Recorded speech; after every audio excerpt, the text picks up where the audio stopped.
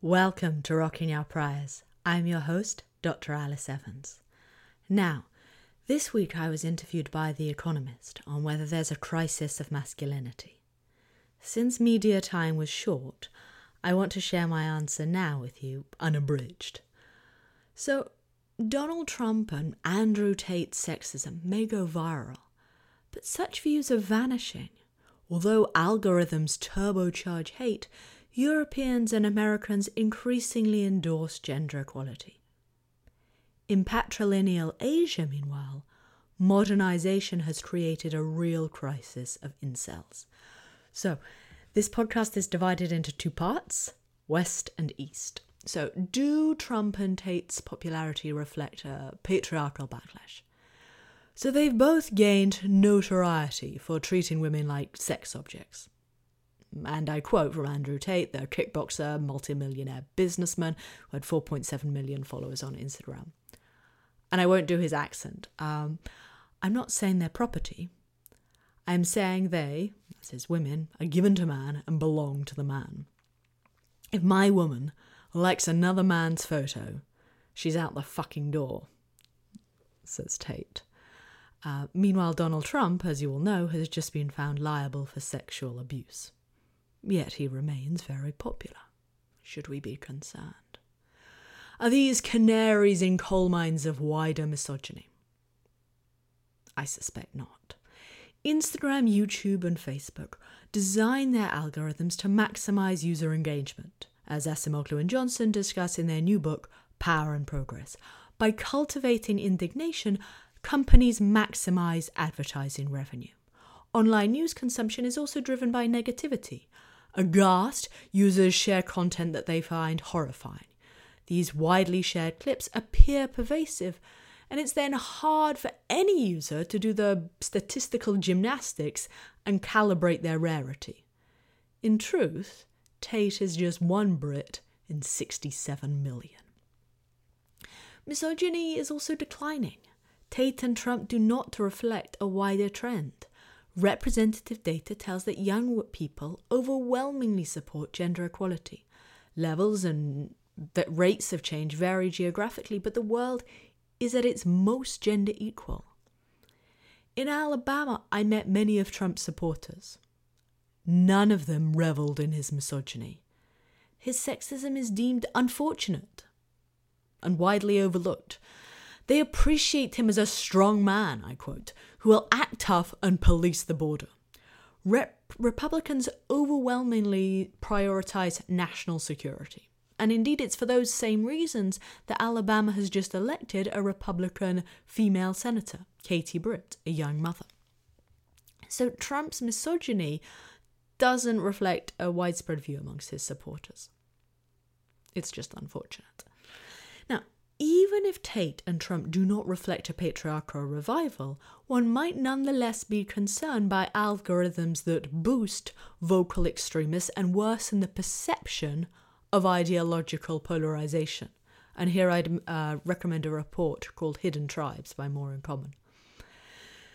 Okay, so that's the West. Now what about the East? Well, here, the modernization of patrilineal societies has generated incels. China, Korea, and India are all patrilineal.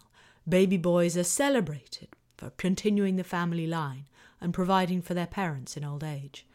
Son preference has been exacerbated by falling fertility, leading to uneven sex ratios. Now, this presents an acute crisis in aging East Asia, where older bachelors struggle to find younger brides. They face a marriage squeeze. South Korea's sex ratios at birth are now approaching parity. Security in old age has been improved by savings and national health insurance. Sons are no longer preferred, shows Monica Dasgupta. But the current generation of young men still faces a seriously skewed dating market. And that, I think, has four major effects. One, men struggle to attract wives and girlfriends, especially if they're poorer. Two, South Korea actually has the world's highest male per capita on spending on skincare. So men really try to make themselves look more attractive to compete.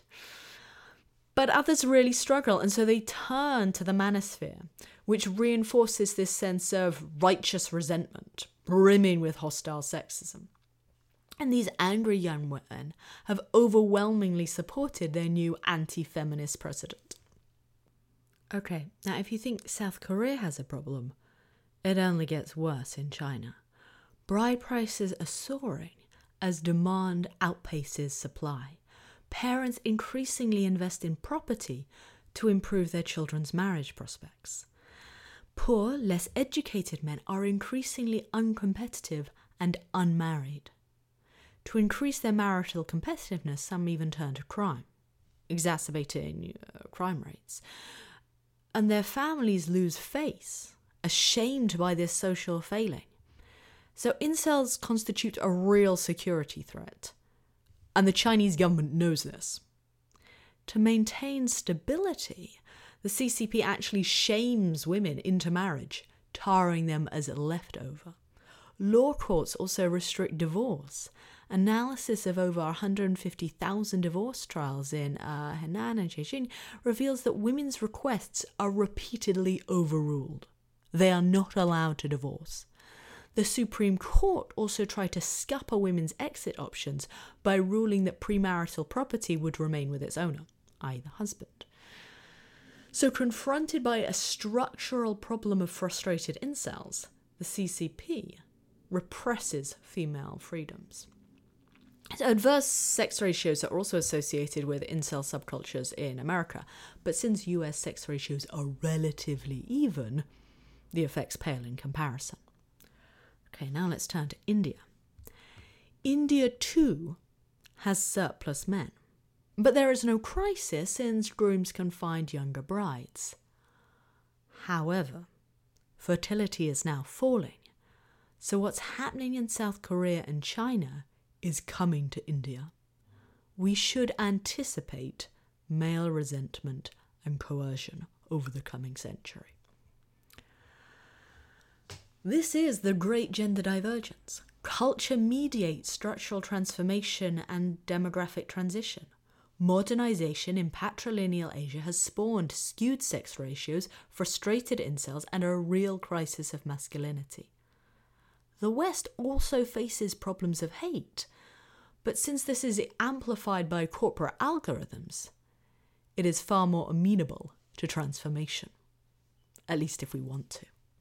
Okay, this is Rocking Our Prayers, and I'm Dr. Alice Evans. Thank you very much, and take care.